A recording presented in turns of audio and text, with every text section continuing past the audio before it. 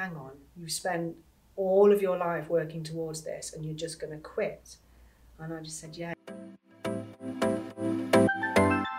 Welcome to another episode of Spotlight with Donna Smith, the founder of Odonnata, a company that specialises in helping people, especially in the law world, with burnout.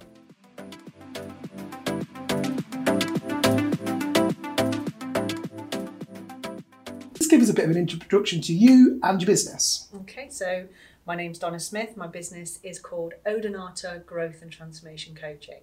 And quite simply, it's a coaching business. I help junior lawyers to burn bright in their legal career and not out. And I'm coming up to almost 4 years in business, which is really exciting to be able to say. You know, when I started, if you'd have said you'd still be going at 4 years, I'm like, I really hope so. Yeah. So I've been in business nearly 4 years. I would say this is my 4th career. So there's been a bit of a journey to get me here. Yeah. Not surprisingly, the link to junior lawyers is the fact that I used to be a lawyer myself. Yeah. So I decided at a really young age I wanted to be a lawyer. I was only about 10. And you know, when you look back, you think, who on earth chooses their career path at the age of 10 and sticks to it? But I'm anything if not tenacious. So I went all the way through school, college, university with these blinkers on. I'm going to be a lawyer, I'm going to be a lawyer, I'm going to be a lawyer. And I qualified as a lawyer. And I've got to be honest, the day I qualified, I'm sat there in my office, I've got my little business card. My surname used to be Lawson before I got married, so it's Donna Lawson, solicitor. I'm looking at this business card and I am petrified. And I'm crying thinking, what have I done? I can't do this. I don't know how to be a lawyer. So I stuck at it for 5 years and it just didn't work out for me. Like you were saying earlier, you spend a lot of years working, and I really had this image in my head that I wanted a career that I got out of bed in the morning and thought, yes, I get to do what I love today. And I never felt that in law. And looking back now, I realised that was when my first experience of burnout. But at the time, I'd never heard of burnout. I mean, we're going back 20 years. And I just thought I was really crap at it. Yeah. I did. I thought I was a crap lawyer. Yeah. I didn't think I was doing it right. I didn't know who to ask. I felt embarrassed to ask for help because, you know, my experience of the legal profession, and I hear it now from my clients, is that everybody seems to put on a good show of having it all in control and managing everything. And I think just being a lawyer, there is that expectation of, well, people come to you for help, people come to you for answers, so therefore you must have all the answers and you must have everything in order. And so I just had 5 years of getting lower and lower and lower. And so I got to the 5-year stage and I thought, this is either going to kill me or it's going to fundamentally change the core of who I am. So I quit just before my 30th birthday. And at the time I was working for a law firm up in Leeds. And I, honestly, if you'd have seen my life, you'd have been like, she is living the dream. I had a brand new apartment at Royal Armouries. I was walking to work every day. I was earning a lot of money. You know, there was out for dinner, drinks, you know, shopping at hot. It looked amazing, but I was so unhappy and so lost. And I remember phoning my parents one morning when I woke up again thinking, I don't think I can do this. And I rang them, I was like, is my bedroom still free? My mum was like, it's that stupid question. Who do you think is going to fill it? Your brother's left, you've left, it's just me and your dad. Why is that? And I said, well, I think I'm going to have my notices down, I'm quitting law. And they were so incredibly supportive. They didn't, you know, I mean, my dad, bless him, was a bit, hang on, you've spent all of your life working towards this and you're just going to quit. And I just said, yeah, it's not for me, Dad. And he went, all right, pet, you know what you need. And I just went home. So that was my first career. That was lucky.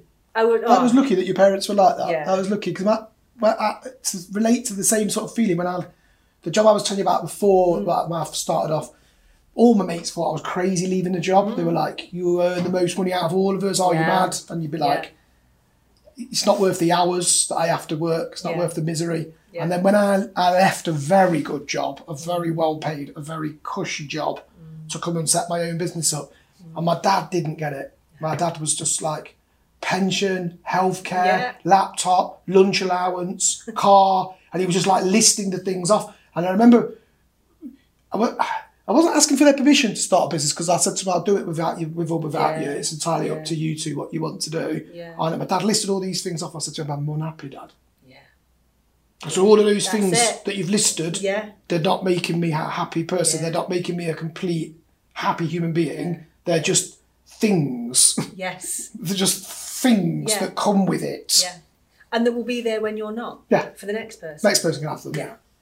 Name and a number in a corporate. It is. Yeah. It is. So I left law, and for a while I did all the things that perhaps I should have done when I was younger, but I was so blinkered on being a lawyer. So I went travelling and I did a ski season in France and I faffed about a bit. Yeah, I love it. You know, did all those things. And it was during that time I was thinking, well, what was it about being a lawyer that I loved? And what other careers could I have that would enable me to transition that across? And really, I went into law because I wanted to make a difference. I was like, okay, what other careers can I make a difference in that involve people?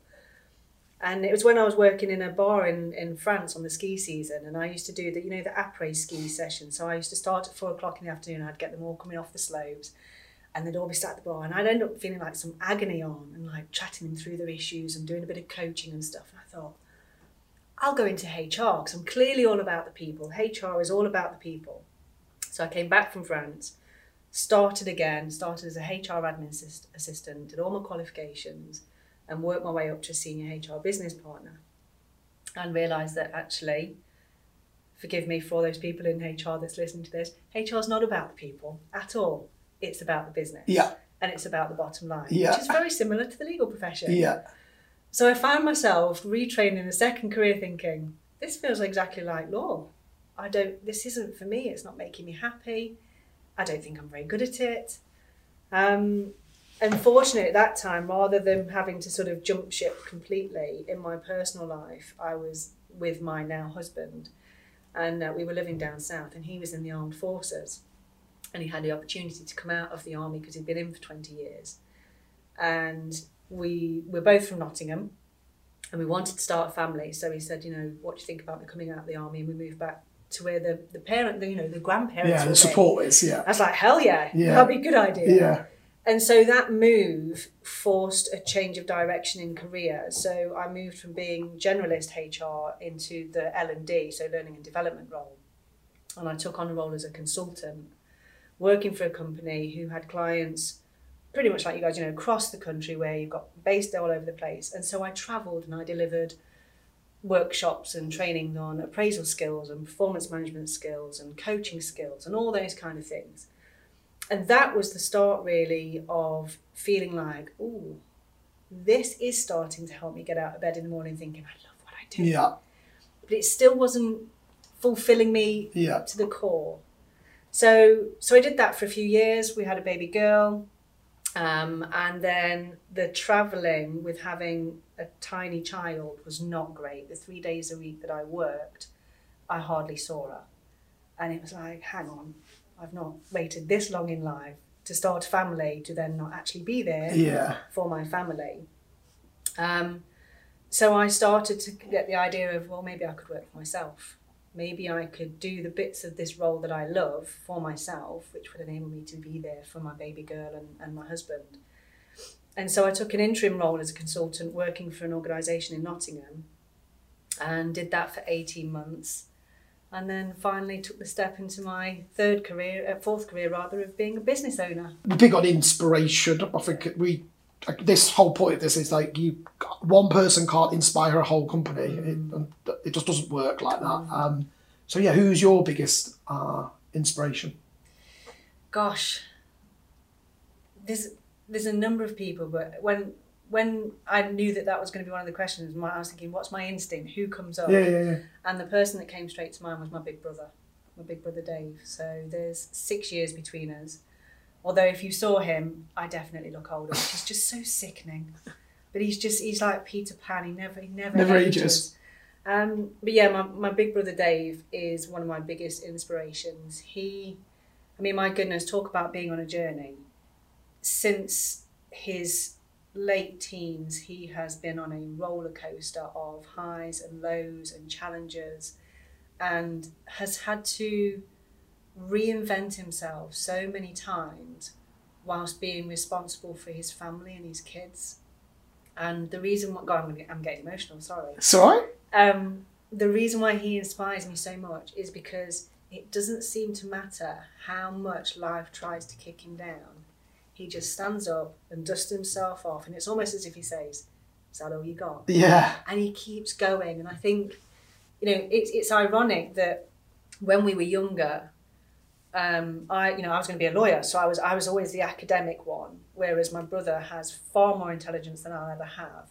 But because of becoming a father at a young age, he went straight into, I need to work and provide for my family. Yeah. So he went into working at a very young age, and off I went, to university and did all the law school stuff. And then over the years, we've ended up coming to this place where I'm a qualified coach, he's a qualified coach. I work in wellbeing, he's a mental health first aid trainer. Okay. I've got a business, he's got his own business, but he also still works. And he just gives so much of himself without question. And so when I'm having those down days, when I'm, those moments when you're thinking, what have I done? Yeah. I just think, what would Dave do? What would Dave do? And Dave would just dust himself off and go, is that all you got? Yeah. And he finds a way. So, yeah, he's, I've always looked up to him since, I was a child. But yeah, I don't know that he knows how much he inspires me. That's lovely. Yeah. That's really nice to hear. Yeah. And I think, it's really easy to have inspirational people that are from the internet. It's really easy to have that. And we've all got all got the people that you watch and you think, oh my God, this person. Yeah. But I too motivated by my family really, who inspired you from a leadership perspective. The person at the moment who is inspiring most from a leadership perspective is my own coach, a lady called Fabienne Fredrickson. And again, back to my mind, at first I was recommended to her by a colleague and sort of follow her on social media.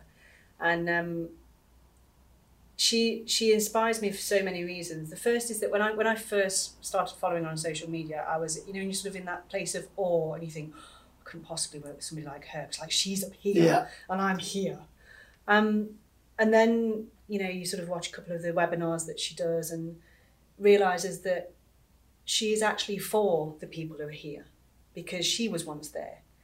And the reason why she's so inspirational to me is whatever she does in her business, she's basically teaching us and coaching us on what she did to get to where she is.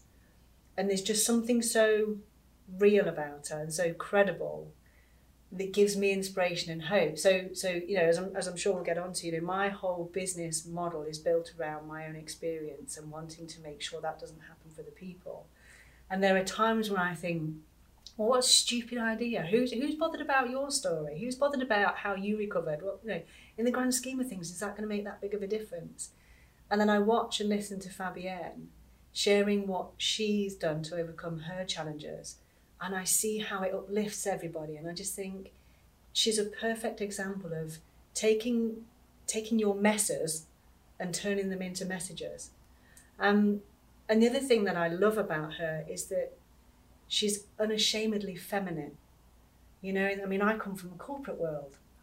And I remember, in the power suits and the trouser suits and, all very dark colours and stuff. The fact that I'm here in a floaty dress, my goodness. Yeah. And the thing about Fabienne is you can be hugely successful in business.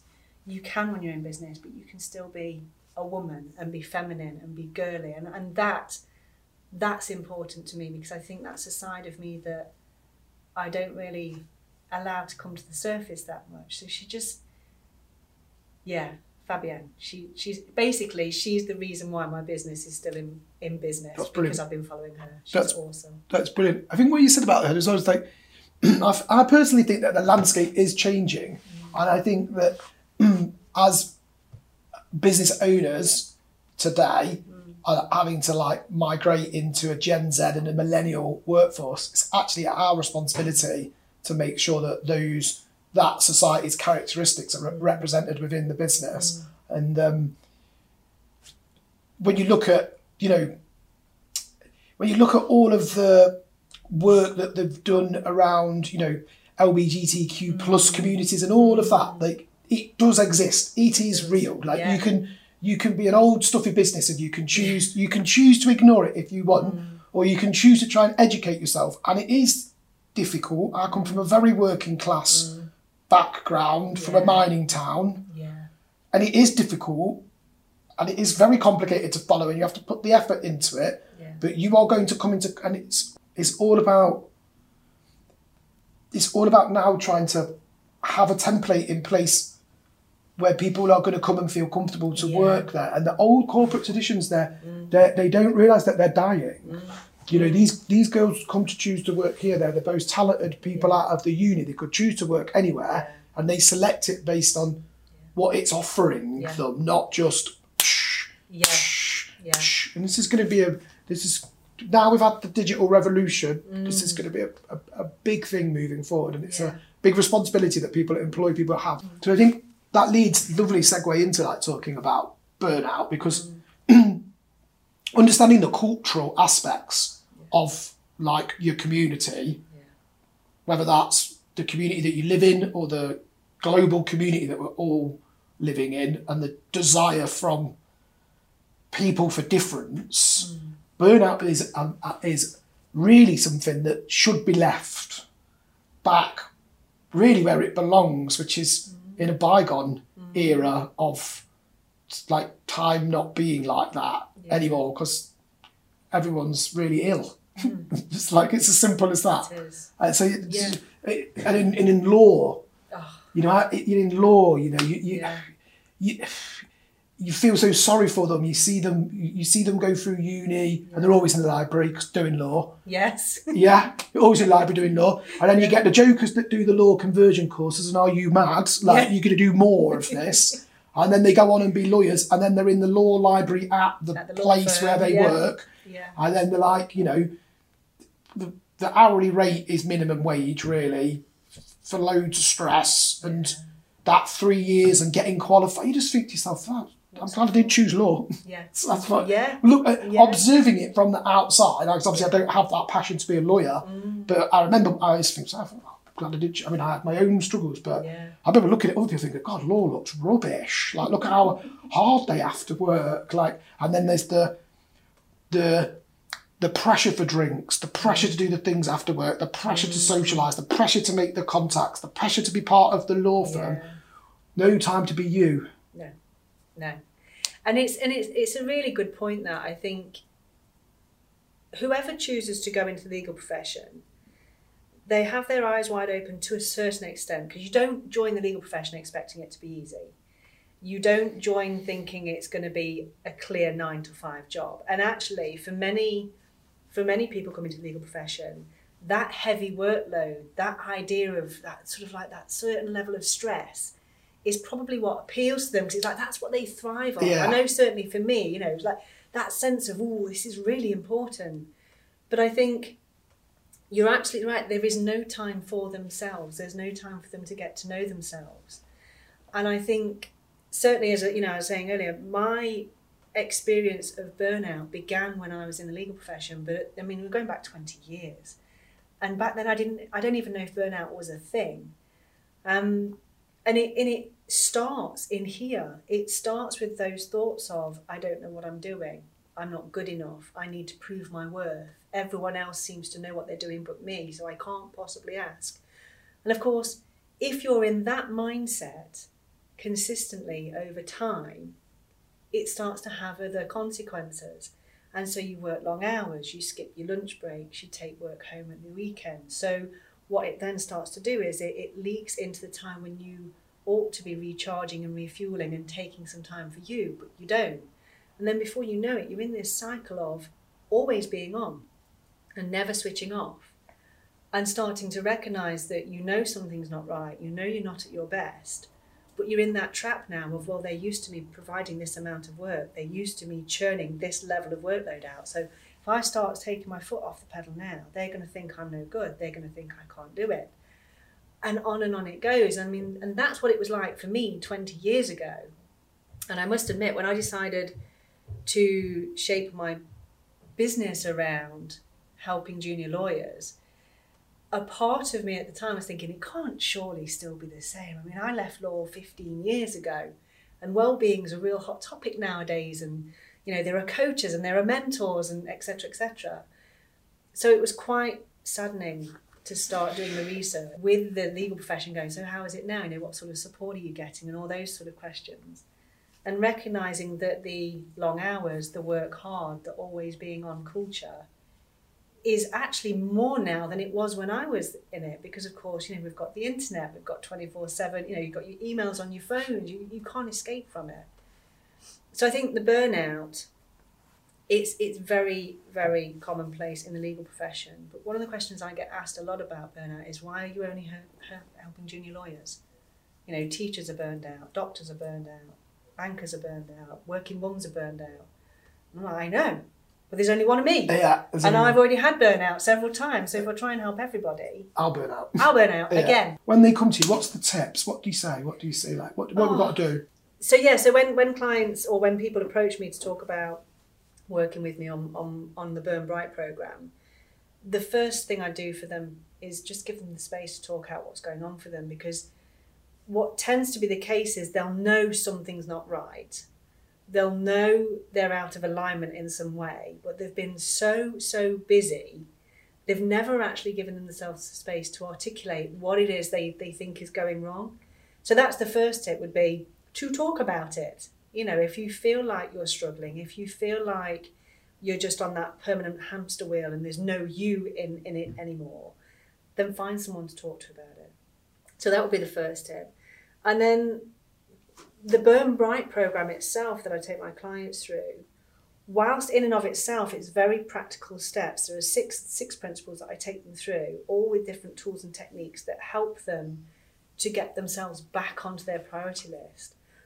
Underpinning all of that is the mindset, and that mindset around being important enough, being worthy enough for you to dedicate some time for you. So that would be the other key tip that I say to my clients is, we can do all of the practical steps. I can share all of these models with you. But unless you start working on that mindset that currently is saying, I'm only as good as the number of cases I'm working on. I'm only as good as the amount I'm billing each month. I'm only as good as the praise from my supervisors. All the while that mindset is there, these tools and techniques will only take you so far. Yes, they'll get you feeling better, but you've got to shift the mindset as well. So underpinning all of the Burn Bright principles, that's where the coaching comes in, that's where the NLP comes in, and the challenging of those beliefs that say, so like you're saying about your mum, when you're in that role and you've done it for several years and someone takes it away, well, what's left? So in the Burn Bright programme, we start with, well, if we just put the legal career to one side, who are you? Who do you want to be? What do you want to do? What do you want to have? And it's crazy how the reaction is like, nobody's ever asked me that question. Yeah. It's like, okay, have you ever asked yourself that question? Have you ever sat and gone, who do I want to be? How do I want to be? What do I want to be doing? What do I want to have? And again, that freedom and that space to explore in that area. I mean, I did this with a client a few weeks ago that I started working with. And she said, I feel like I'm using my imagination again. And I said, when was the last time you used your imagination? And she went, probably when I was a child. Oh, no. Yeah. You remember when you were a kid and, you'd make up stories and you played and your toys were real. And I mean, it's not for nothing that the Toy Story series is as successful as it is. It's because we all know our toys were really real when we were kids, right? Yeah. And I was saying to this, to burn bright is to give yourself time and space to let your mind and your feelings wander. And so that's the tip. It's like, talk to someone about it and give yourself the time and space to explore it rather than just keep marching on. Feels very much like what you were saying, that underlying principle of burning bright is actually taking the responsibility for yourself to burn bright, not just at work, but for you as an individual. Exactly that. Yeah. Exactly that. And I think, if you think about, well, all of us really, but, I remember when I went into the legal profession, the drive was to make a difference, to help others. And I think a lot of people go into the legal profession that's part of it. They want to help others. They want to serve. But I think we live in a society and a culture that rewards and applauds helping others, but stigmatizes that helping yourself, because that's selfish, that's self-indulgent. And that's the hardest mindset shift for all of my clients, to recognise that in order for you to help and serve others as best you can, you've got to help and serve you first. And that takes responsibility, it takes ownership, it takes that recognition of, well, if I continue to stay working on my laptop till 11, 12 o'clock at night, my boss isn't going to turn around and go, would you mind stopping working so hard, please? Because you're creating too many results. You've got to do it yourself. And it's about taking responsibility for the boundaries that you set, rather than feeling like it's all being done to you. So yes, you've got it in a nutshell. Reflecting on where you've come from, so like anybody that's you 4 years ago, what leadership advice or what piece of advice would you give those people setting off at that point, thinking I'm going to go it alone? Yeah, don't go it alone. Get help really early on. I mean, when I first set out in business, I had this mindset of there's no money, it's just me, so I've got more time than money, so I'll figure it out. What I didn't do was ask the questions about the things I needed to figure out. I just tried to figure it out. And of course, when you don't know what you don't know, you're actually not figuring out a lot. No. You're just floundering. So my first year in business, I floundered. I went to every networking event going, not knowing why the hell I was going, who was I trying to meet, what was I trying, I was busy being busy. So my advice to, somebody in my place 4 years ago is definitely go for it, but get help. And the thing that held me back from doing that was, I didn't have any money. So I couldn't afford a coach, I couldn't afford a mentor, I couldn't go on business courses. But there's so much out there now to get you started that is free. So I would say get yourself a support network of people who are further along the journey than you. And so my question I would say is, who do you know who? Who do you know who has already set up a business? Go and say to them, I'm thinking of setting up my own business. Can we meet for a coffee? What would be your top 3 tips? And you write them down. Who else do you know who's doing what you want to do? Go and meet with them. So I'd just say, go for it, but don't do it on your own. Because it was only when I reached out and asked for help by getting a mentor, and I asked for recommendations for a coach, and somebody recommended Fabienne. I followed Fabienne for a year before I worked with her, because the stuff she puts out there was so useful anyway. Yeah, enough value. And when I started working with Ian, my mentor, and Fabienne, my coach, that's when the transformation in my business really, they were the ones that said, why aren't you working with lawyers? Doing what you do with your background in law, why would you not work with lawyers? Yeah. And at the time I was like, because when I left the legal profession, I swore I'd never go back there. But then when you think about it, you think, that is such an obvious next step. And so, I started working with lawyers, and it's like, well, why are you packaging your program in this way? What about if you do it this way? And I wouldn't have done that had I not reached out for the help. Fresh perspective. Yeah. And people just who are further along on the journey than you, because certainly in the last almost 4 years, there have been a number of times when I've sat in my little office at home, the box room, my head in my hands, in tears, thinking, what have I done? We've gone into debt because of this business, because there was no money coming in.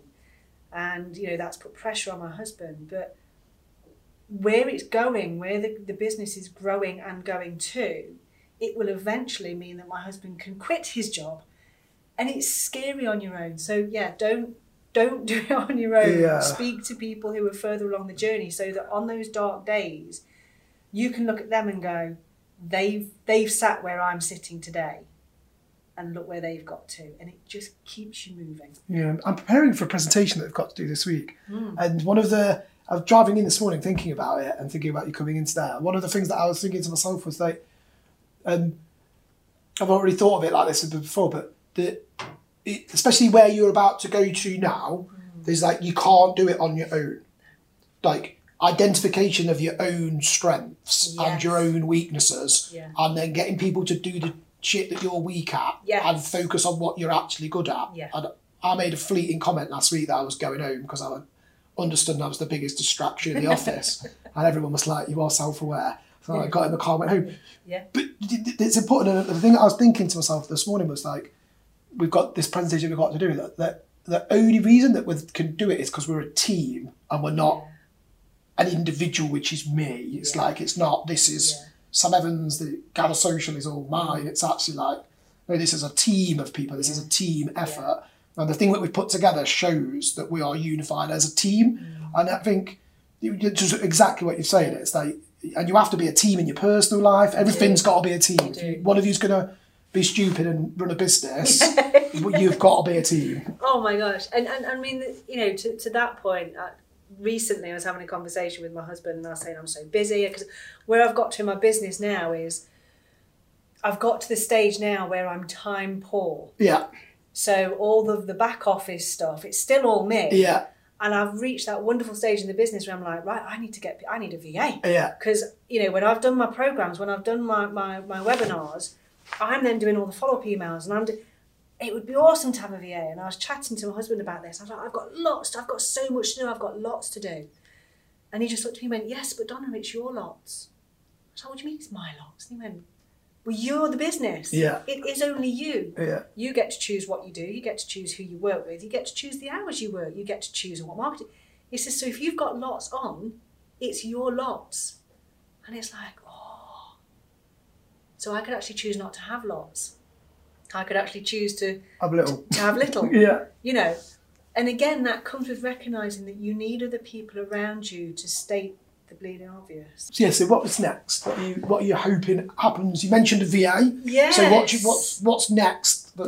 So I mean, the timing of this interview is fantastic. I think had we met when we originally spoke, so what's happened recently wouldn't have happened. So just recently, I run the Burn Bright programme, and then I've got a number of what I call masterclasses, which is what I do from a speaking point of view. I go out and talk to junior lawyers divisions and law societies. And last month I was approached by an organisation who said, you know, we've been recommended to you, we hear you work with junior lawyers. We're a company who employs junior lawyers and helps them on their training contract, their training journey. And we're setting up this platform, this online platform, where we want to put together a bank of resources for them to have access to. Is there anything you do that could go on that platform? And I said, well, I've got these couple of masterclasses. Now, bearing in mind, these were things that I used to just do as a way of raising my profile. So I told them about the masterclass and they were like, yeah, can we have them? So all of a sudden, something that I was doing to raise my profile has now become an income stream. Yeah. And that's completely caused me to suddenly think, I need to rethink how I'm doing what I'm doing.